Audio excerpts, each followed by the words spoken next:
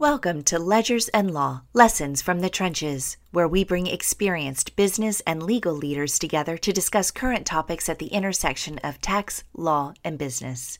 And now, please welcome your hosts, Kevin McCoy of Carlton Fields and Chris Rux of Cherry Bekaert. Welcome, everybody. This is episode 3 of Ledgers and Law, a podcast collaboration between Carlton Fields and Cherry Bekaert. I'm here today. This is Kevin McCoy. I'm a shareholder in the Tampa office of Carlton Fields. I do trial work, business litigation, and products liability defense. I'm here with my co-host, Chris Rux. He's a partner at Cherry Bekaert here in Tampa. And we have with us a partner, Chase Wright, out of the Nashville office of Cherry Bekaert. I'll let Chris get into the introductions here shortly. Welcome, everybody, back. Today we're going to be talking about issues that affect the cannabis industry. So without further ado, I'll turn it over to Chris for some intros, and then we'll get right to it. Thanks, Kevin. As Kevin mentioned, I'm Chris Rux. I'm an audit partner in our Tampa practice at Cherry Bekaert. I'm also the healthcare and life science industry leader for the firm. It's great to be back on with you, Kevin, and looking forward to this conversation with Chase. Chase is one of our advisory partners based in Nashville, who's done a lot of work in the cannabis space from a consultative standpoint. So hopefully we have a great conversation here and dive into some interesting issues. So with that, Chase, let me just start off and throw a question out there to you. You know, in your dealings with various cannabis companies, you know, what are your observations about the lack of service providers or vendors or general challenges of that nature? Yeah, well, first off, Kevin and Chris, pleasure to be here with you guys today. Chris, I mean, that's real. It is, there are so many providers who are using the federal legislation against cannabis to avoid doing business with the cannabis companies. I mean, it starts with the banks, right? Especially those that are federally insured. You know, they could face money laundering type charges in general should they do business with a cannabis company or a cannabis company that distributes product. There are some alternatives, but not good alternatives, and it goes beyond the banks. It goes to the think about your leasing relationships. Think about your payment processors. You know, and some for some vendors, for some companies, this is a cash only business because of lack of an interaction with the payment processor. There are some options that are new, but it's very pervasive. You know, in general, these companies don't have the same protection under bankruptcy laws in the U.S. that other companies do. And so many, because of that, there are many service providers who just shy away. Real problem. You know, I'll tell you one observation I've seen, gentlemen, is not only on the banking and related service providers, but insurance. I mean, insurance is a huge problem.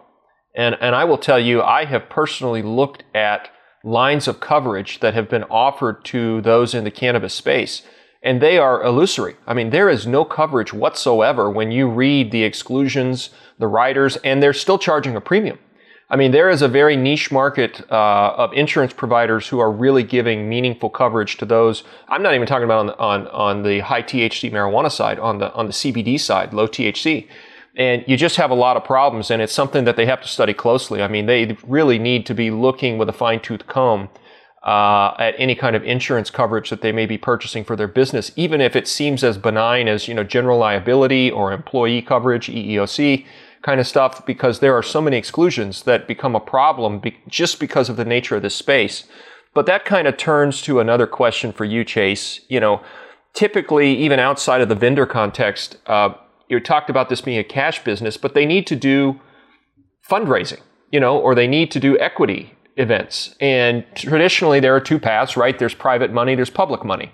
And what are you seeing in terms of the private money and the deals that are being done and the cost of that money relative to others who are outside of the cannabis space? Sure. Well, in general, we have seen a lot more interest as more states come online, right, from private equity.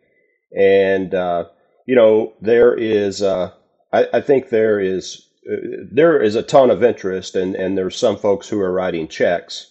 And so that's good. But with those, there's a supply demand in private equity. There's a lot of dry powder out there, but, there's still risk that a private equity fund, has to contemplate the same risk that we were talking about, Kevin, the risk around, can these guys find a vendor to do business with? Can they insure their employees? How would they attract talent because of these types of problems? So, in general, I would say that private equity comes with a real premium, over and above even other industries that are high growth, be it a device industry or a pharma industry, early pharma industry. There's just a lot more premium that's required because of the risk that's out there.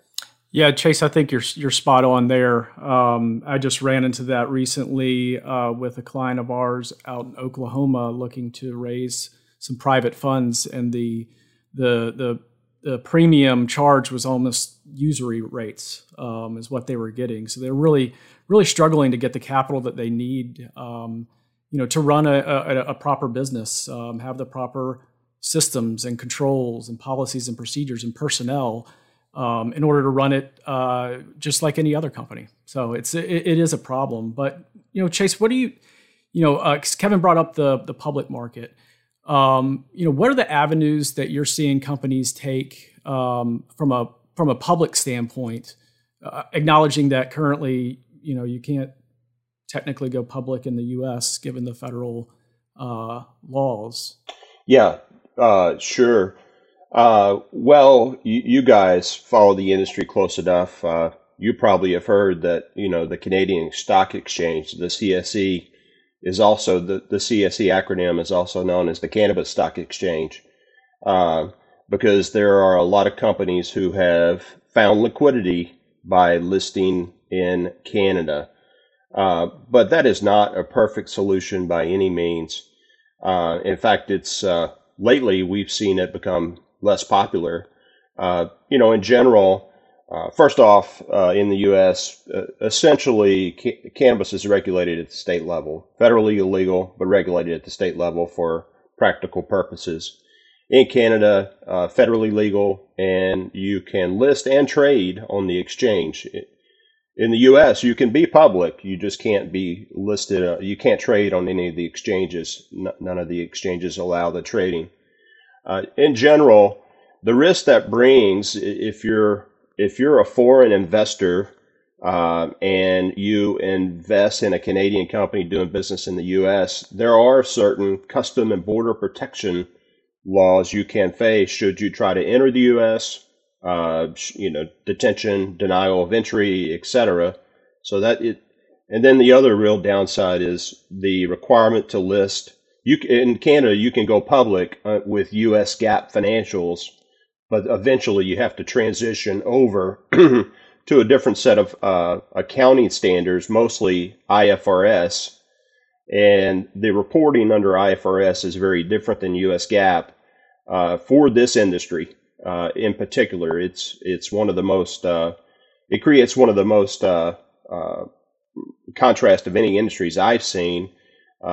So a lot of U.S. investors do not understand the financials, and it creates a lot of stress for the CFO trying to explain the IFRS financials to U.S. investors. So that's an option, but it comes with a lot of caveats for sure. Well, it sounds like in some ways, the first place my mind goes, Chase, is it's like a bad law school exam in terms of all the international layers of civil procedure and complexities and everything else. But it sounds like what you're saying is there's more expense. You're going to jump through more hoops. There's no cheap path here. Yeah. Given the current regulatory framework, no matter where you go, whether it's on the private side, whether it's on the public side. But talk to our audience a little bit more about why going public and going public on the Canadian exchange could be an option for people. Sure. If they so choose. Sure, and good point, Kevin. And some of the companies that are public in Canada dual list on the Canadian exchange where they trade, but are also public in the U.S. So, to your point around cost, you have double the regulation cost as far as listing, if that's the case. And you may also have two different sets of financial statements, one under IFRS and one under U.S. GAAP. There are a lot of companies who have created very significant market cap cannabis companies by trading in Canada. It is still a very hot industry. You see various funds, EFTs set up in the U.S. Investing in cannabis. Liquidity is there for sure. It's not the perfect solution because of all these challenges within the industry. But in general, there is a lot of investor interest, lower than the private equity level, the individual level, where there are traders who want some action, and you can get action and you can raise liquidity through the Canadian exchange. Yeah, I think that's a good point. And I think another thing to bring up, something that I've observed, is it's not just U.S. Companies that are going to the Canadian exchange for liquidity. I was speaking with a colleague in Colombia the other day, and he mentioned that their companies down there are also looking to go public on the Canadian exchange because it is, like Chase said, it's the cannabis stock exchange. The world is effectively trading there, so it's a very, very interesting scenario for companies. But in that regard, Chase, you mentioned the dual filing. In your experience, what challenges have you seen with companies as they perhaps previously worked or continue to trade on the Canadian exchange, but then also may have to file in the U.S. as well? Sure. No, that's a great question. I would say the CFO's job becomes inherently more difficult should that be the case. The differences between the two sets of accounting standards are very significant. Under IFRS, essentially your inventory is subject to fair value. So you end up accelerating quite a bit of net income through a fair value adjustment to your inventory. It's a non-cash type adjustment, and so very similar to how you might fair value equity or debt. You're essentially fair valuing your inventory, and so your profits are accelerated. Generally, if you look at one set of financials, one under IFRS and one under U.S. GAAP, for a cannabis company, you would typically see under U.S. GAAP a 50 to 75% reduction in net income. So if you're a CFO trying to explain that to an investor that, is interested in the industry, maybe even knows the industry a bit, it's a hard pill to swallow, and it's hard to explain. It's hard to understand. We see some more sophisticated companies wanting to move away from IFRS if they gain scale and they found enough financing so that they can begin to present under one set of standards to eliminate that type of confusion. What is the takeaway here, Chase, for companies who are considering, the fundraise or a liquidity event? I mean, we just did an episode with one of your colleagues, episode 2, where we talked about think about your end game on the front end. What's your exit strategy? And it sounds to me like that's still a key here. You need to be thinking about that on the front end. Is your goal to sell private? Is your goal to go public? But talk about how companies now can plan for that and put in place some of those steps so that they are ready to move if they hit that growth spurt and they're ready to do it, or they need the fundraise for operations or whatever reason they might want to get into this analysis, but they've got the building blocks already in place. No, it's a great question, Kevin and Chris. You probably can contribute to this question as well. Generally, I think all options are still on the table for cannabis companies, and the solution that fits one is not the right solution for all. I think private equity is a very viable route, and I think that there is a lot more interest, but with that again comes an expensive investment. A lot of cannabis companies or the larger cannabis companies are now moving toward the U.S. exchange, and they're watching the political environment, and they're watching this election season. The trading on the NASDAQ on all our exchanges, is not illegal. There just is no safe harbor that has been given to the exchanges to actually do the trading. So, politics is important. The Canadian exchange still is a very viable route if you can overcome those hurdles that we talked about. So, I would say that it depends upon the size and the facts and circumstances. But the more mature companies we see looking to list on the U.S. exchange to start explaining their financial results, I think it provides credibility to private equity. I think it provides credibility to everyday vendor to be public, and to have SEC financial statements. Of course, you can't trade now, but that spigot could be turned on with some political maneuvering. So I think a lot of folks want to be there. Yeah, that's an interesting point. You talk, not to get political on this podcast, but irrespective of who wins the election that's coming up here very shortly, if for some reason the tides were to change in the United States, you're suggesting that some folks may be chilling on going public right now, but getting their ducks in order to go public in the United States if that market opens up, is what I think I hear you say. Yes, the more you read, the more you talk to these companies, I think there is a real interest in being having your financials filed with the SEC, and having SEC financial statements ready, perhaps having done an S1 to have public ability to trade should the political tides turn. We definitely see that. In the interim, I think having the credibility of having your financials approved by the SEC provides a lot, whether it's to the private equity markets or again to your state charter banks, to vendors in general who provide services to cannabis companies. Yeah, Chase, I think you kind of hit the nail on the head with one word there. It's credibility. To get back to Kevin's original question, I think that's what companies in this space need to focus on, is ensuring that they have the proverbial house in order. Whether that's from a financial standpoint in terms of policies and procedures, or systems or whatnot. But the ability to demonstrate credibility is going to lead to their ability to either raise capital to expand fund operations or otherwise, or when they want to exit. So whether that's private equity, venture capital, going public, trading in Canada or in the US at some point in the future, it's really all about that credibility, of the operations and of the personnel and the people that are involved. And that has to be a focus from the get-go.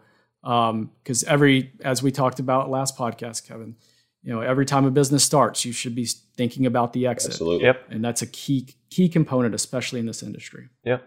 Well, this has been great, guys. That's our time for today. Chase, thank you so much. This was insightful. This is great. I love the ongoing conversation, kind of real time as we're watching things emerge here, even politically and in this space. Chris, thank you as always. As everyone who's been listening knows, you can catch this content on the website for Cherry Bekaert and Carlton Fields.